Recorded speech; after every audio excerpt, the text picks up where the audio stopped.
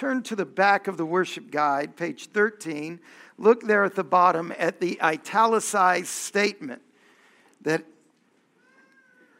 statement that encapsulates our identity, our vision as a church. The church of the incarnation exists for the glory of God and labors with others to build a great city for all people through a movement of the gospel that brings personal conversions, community formation, social justice, and cultural renewal to Harrisonburg and the surrounding region.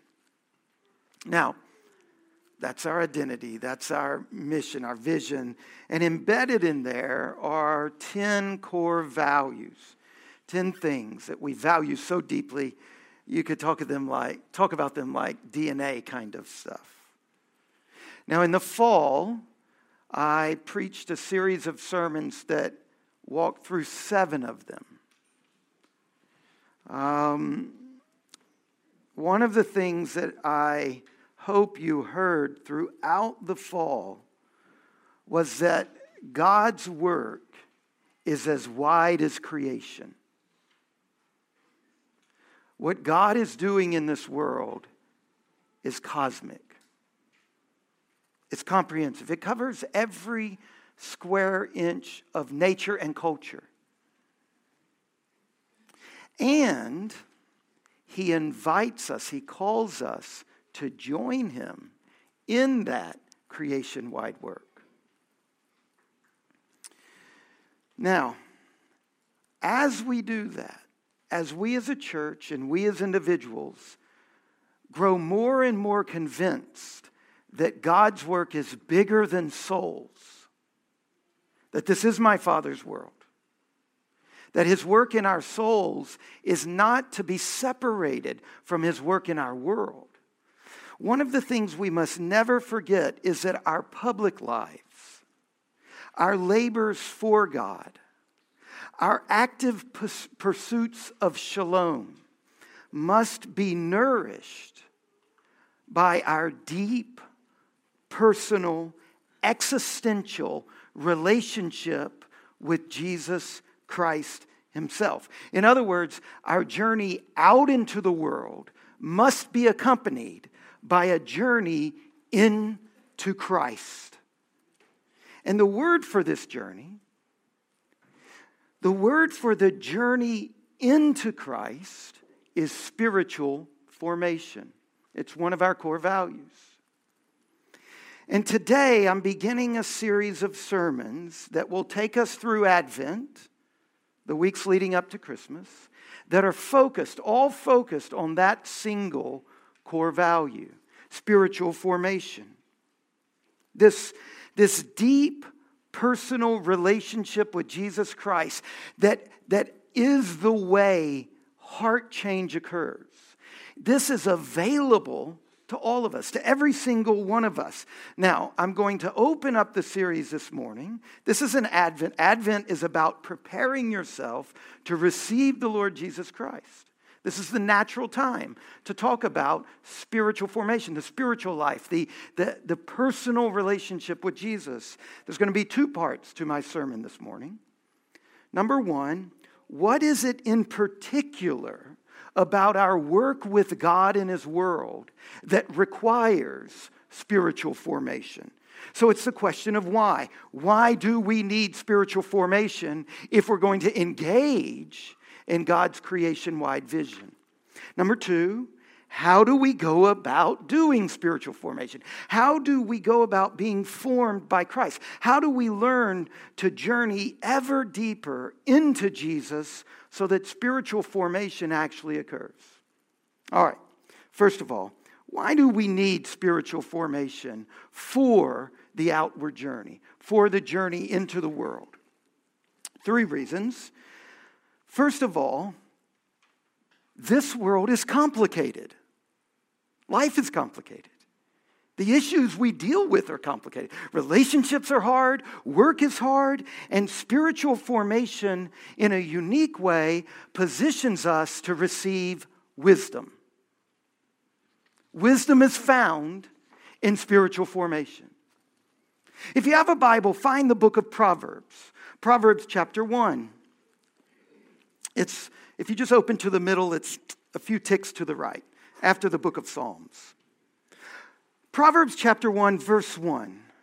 The Proverbs of Solomon, son of David, king of Israel. And what's the purpose of this book of Proverbs?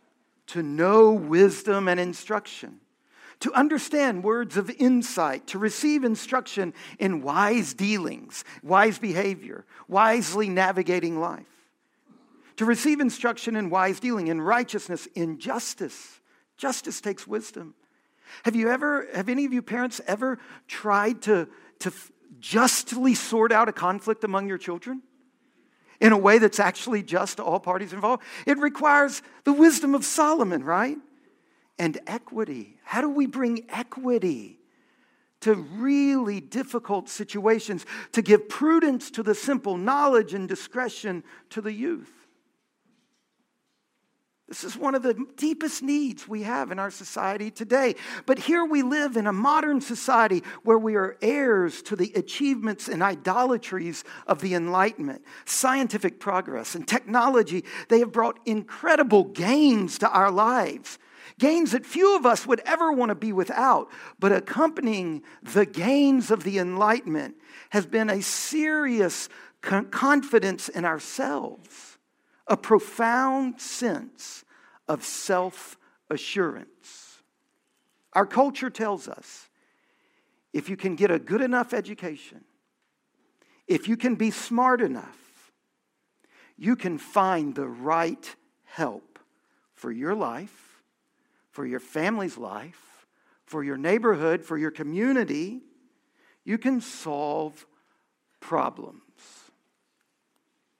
It's just not true. It's not. As education has advanced in America, have we become more gentle, more kind, more peaceful? Is there less conflict in families now than before the educational revolution took place? Did Germany, with all of its intense education, escape genocide? It's just not true. One of the lies of the Enlightenment is that knowledge is enough. That you can divorce knowledge from reason. You can turn knowledge into knowing things, and that solves problems. Our reading from Proverbs and what George read to us from James, it tells us something else. James chapter 1, it focuses on the complexity of life, on the complexity of having lots of money, on the complexities that come with not having enough money. It focuses on a whole range of complexities, and right in the middle of it, it says this: if any of you lacks knowledge, no. If any of you lacks wisdom, let him ask God, not go to school. It's in the deep personal relationship with God that we find the source of wisdom. And he gives it to us relationally, generously, without reproach. And it will be given to all who ask. You see, the starting point for the wisdom that modern society needs, real wisdom, the kind of wisdom that produces peace, not violence. The starting point is a deep, personal, serious relationship with the source of wisdom, God himself. This is the lesson that we hear in the book of Job, when Job faces one of the deepest problems in life. Inexplicable, overwhelming, physical, emotional, relational suffering for which there is no answer. And when you enter into the dark, long night of that kind of experience, Job discovers at the end of it, God, an encounter with God, drawing deeply into an intimate encounter with God. That is where we find wisdom for suffering. There is a way of having a deep personal relationship with God that opens us up to the power of God working to form us, to transform us into wise people. So that we are people who know how to bring justice and equity. So that we can become the kind of people who are prudent and knowledgeable and have discretion. If we are going to help lead our city, our world, our neighborhoods, if you're going to help impact your family, lead your family into paths of shalom, you need the wisdom that is at the fount of reality, God Himself. Whose family is not complicated? Who is not among us going into a very complex set of family engagements in the weeks ahead? Where will wisdom be found? Our mission in the world will be vacuous without an ever-deepening relationship with the Lord Jesus Christ. The world is complicated, so we need wisdom. And spiritual formation positions us to receive wisdom from the Almighty. A second reason we need spiritual formation is if we are going to bring Christ to birth again and again in this world, if we are going to do that, we must admit that the truth about this world, the truth about Christ, is difficult to believe. Our message is not believable. Our solutions do not strike the ear as trustworthy. And because the message we want to bring into the world and the solutions we want to bring to the world, because they are so off-putting to the world, our need is for plausibility.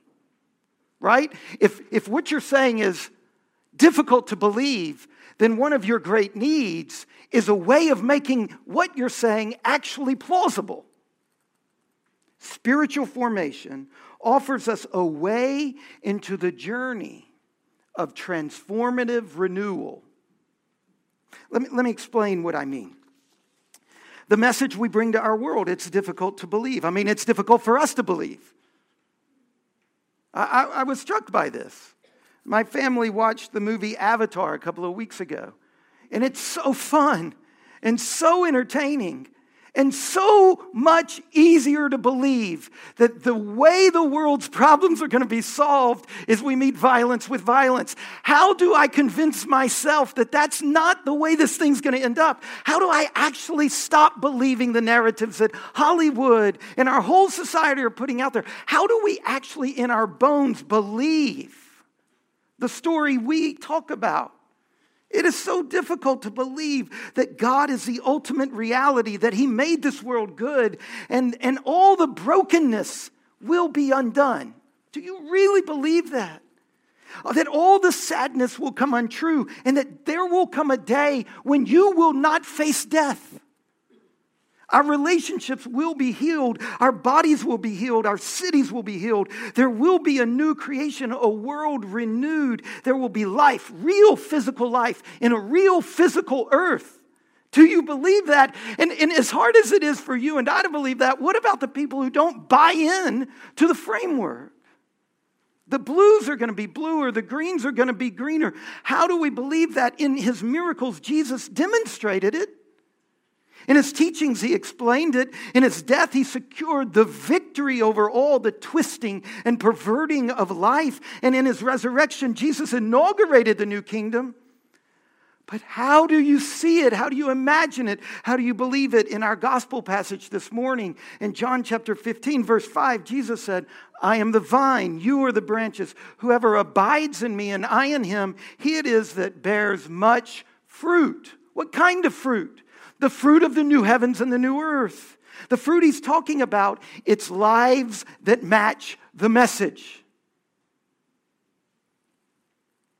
The message of hope and renewal is impossible to believe. It requires hopeful, renewed people to make it believable. Who we are, the way we act, the way we behave, the way our families function, our attitudes, our habits, our response to anger. This has the power of making what we say is true actually believable. Or to put it negatively, unformed people damage Christianity. When we talk about God's goodness and God's power and His grace and His beauty and His justice and His kindness, but we fail to manifest grace and humility and peace and kindness and self-control, it reinforces the perception that we're just talking about a fairy tale. Spiritual formation is the daily, ongoing practices that create the space for the Spirit of God to transform us into walking, talking agents, ambassadors, emissaries, manifestations of the new heavens and the new earth. Spiritual formation offers us a way into the journey of transformative renewal that makes our message plausible. Third, why do we need spiritual formation? Number 3, because attempts to serve God in this world, laboring for shalom, to put it mildly, will not always be welcomed. All mission worth its name will be accompanied by resistance and suffering. As we seek to spread the fragrance of Christ in Christ's world, we will suffer, and spiritual formation opens for us the gifts that come in the wounds. Listen again to Jesus' words in our gospel reading, John 15:1. I am the true vine, and my Father is the vine dresser. Every branch of mine that does not bear fruit, He takes away, and every branch that does bear fruit, He prunes, that it may bear more fruit. Now just put yourself in the place of the vine there. Part of what we see here is that the work of God in our life can be painful. A pruning. I am not saying that you should think of all your sufferings and losses as things that God does to you to prune you. Some people, when they get all doped up on the sovereignty of God, they try to make sense of evil, awful events in people's lives by saying something like, well, it must be God's will and God's will is good. That is absolutely not what I'm trying to say. What we see here in John's gospel is that God can use suffering to open us up to gifts that we can receive in no other way. Spiritual formation, the deep journey into Christ, the deep personal relationship with Jesus Christ. When we go on that journey, suffering is a major tool God uses to form us into His image. And it's as we experience that deep and personal, intimate relationship with Jesus, with the Lord Jesus Himself, it's as we experience that we learn how to lay our head on His breast. And as we lay our head on His breast, we are laying our head upon the one who bore in His body the wounds of the world.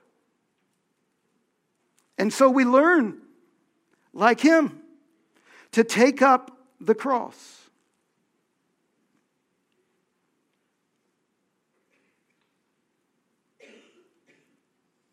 Knowing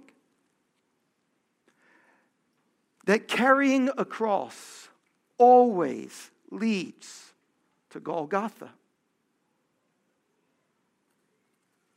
And in this way, we are transformed into the kind of people who can wash the feet of others, who can offer cold water, who can serve as our master served.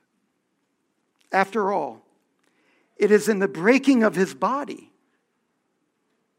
and your body that the world is fed. So just to review, our journey out into the world must be matched by a journey into Christ. Working for God in this world must be matched by a serious journey of spiritual formation, because life is very complicated. And where else will we find wisdom but in Christ himself? Because the message we offer the world is hard to believe.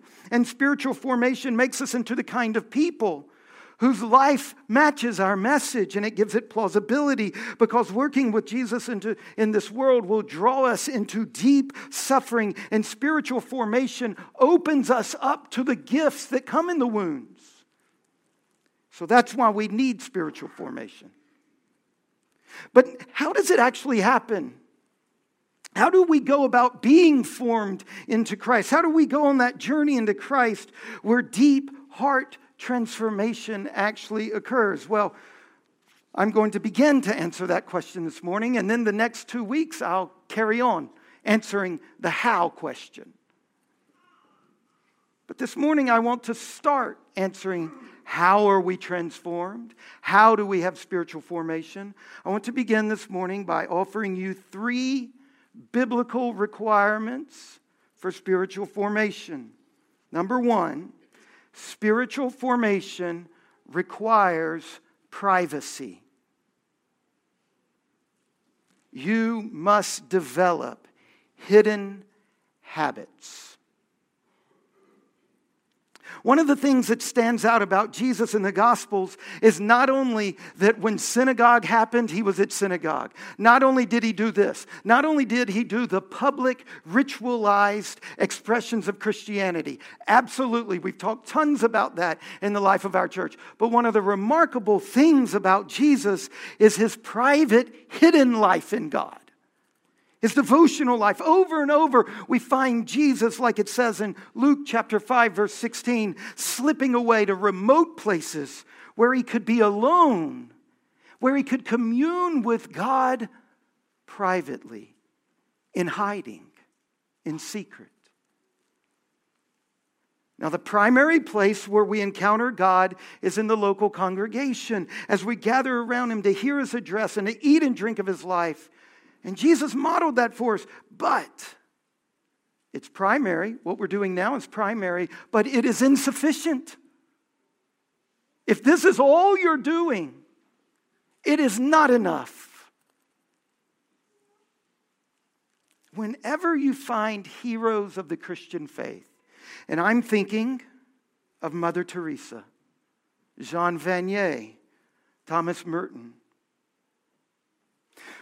When you find people like this, when you read their biographies, when you look at their writings, when you listen to their teachings and talk with people who met them, the thing that stands out over and over is their deep centeredness in Jesus.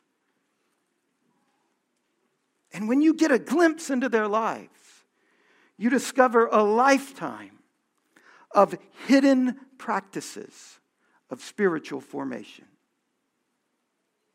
Daily, ongoing habits of drawing aside in private to give yourself to the one who will give himself to you without limit. There is a God. He is love to the core of his being, and he will not hold back any of it from you. When Jesus says in John 15, verse 4, "Abide in me and I in you," this is intensely personal. What more personal statement could any human ever make to another human? This is an invitation to a deep, ongoing, interpersonal, private, intimate relationship with Jesus Christ. And this happens through repeated, daily, habitual, private, personal times with God in quietness and prayer and Scripture. So you've been given a devotional for Advent. We gave them out last week. If you didn't get one, there's a bunch on the back table. You need to get one of these. I encourage you to use it. Now let me show you something about it. There's a scripture reading for every day of Advent. Actually, there's a ton of them. There's a few Psalms for the morning, then an Old Testament reading, then a reading from one of the letters of the New Testament, then Psalms for the evening, then a gospel reading, and then readings for a family. Look, you don't have to do all of them. Pick one category. It's like skiing down a mountain, right? Just pick a line. If it's the Gospels, do that one. If it's the Old Testament, do that one. If you already do a reading, then just tick it up and do 2 readings. If you're not used to reading the Bible, just do one. If you're going to pick the Psalms, you don't have to do all the Psalms. Just pick one of them. But what you need to do, this is so important. We learn this from all the spiritual masters. You need to pick the same time and the same place every day. Only disembodied Western people who talk in terms of time and space think that place doesn't matter. You need a place. Whether it's a chair at a desk, it needs to be the same place every day at the same time every day. Now, could you do it without this? Yeah, it'll just make you unique in the history of the world. Same time, same place. Light a candle. Take a deep breath. Draw a breath in for 5 seconds. Hold it for 2 seconds. Let it out for 7 seconds. Remember that Christ is the light of the world. Offer up a quick prayer. Lord Jesus Christ, help me to hear you as I read Scripture. Help me to stop being distracted and open myself to you. A kind of a beginning prayer. Then read the Scriptures and respond. Maybe you'll respond by giving thanks for a rule we teach our children. When you pray, do 3 things. Give thanks for something in particular. Respond to the passage in some way. And ask God for something. It's really easy. It's a discipline that you have to commit yourself to doing. Parents, you have to teach your children how to do this. Janelle and I sat down with our kids yesterday and said, for Advent, we want all of you to pick. Shelby's little, so we're picking out some Psalms for him and a little child's version of the Psalms. The other kids, we told them each pick one of the categories. And then we asked them later in the day, what place are you going to do it in? What time are you going to do it? You should do it in the morning. Now, some people try to do it in the evenings, laying in their bed right before they fall asleep, which ends up being as they fall asleep. We don't make them do it in the morning. You need to develop a private, hidden life with God. Be like Jesus. So first of all, spiritual formation requires that, the private, personal, hidden time with Christ. Second, spiritual formation requires slowness. Slowness. You have got to slow down, and you have got to simplify your life. Your busyness, your full schedule is as much an enemy to spiritual formation as your evil habits. You have got to believe that. The Psalm says, be still and know that I am God. Spiritual formation requires slowness and simplicity. And some of our parents, you need to confess to your children that you have led them into a bad way of living by filling up their lives with so many activities that they cannot know God. This is one of the ways that we will look different than our world. John chapter 15, abide in me. Abide. Does that strike your ear as frenetic, as frantic, as busy, as fast? Do you think Jesus looked at his disciples and said, abide in me? Come on, hurry, we got to go. We got things to do. No. If abide means anything, it certainly means slow down. Spiritual formation requires attentiveness, familiarity, silence, slowness, stability, and repetition. They are all required for the deep heart transformation that it takes to be made into the image of Christ. If you can't slow down, you will not change. You'll be stuck in the same habits and the same patterns. Simplicity, slowness. We are lunatics for not buying into this. And this is so hard to do in our speed-driven, consumerist Western culture. Our family makes a hard commitment that we are going to be bored at home 4 nights a week. That means home before dinner, for dinner, and after dinner, with no single individual in the family having a commitment. This is hard for a family of 7. But our children's spiritual life depends on it. Spiritual formation requires. It is only as we are deeply and existentially centered in Christ that we can become attentive to a world that needs attention. If we learn to be faithful people in our world, we will be slower people. We will slow down and say with our lives that our world cannot be saved through frantic activity. Jesus calls us to abide in Him. And number 3, do not underestimate the role your home plays in your spiritual formation. This is what we heard Sophia read to us.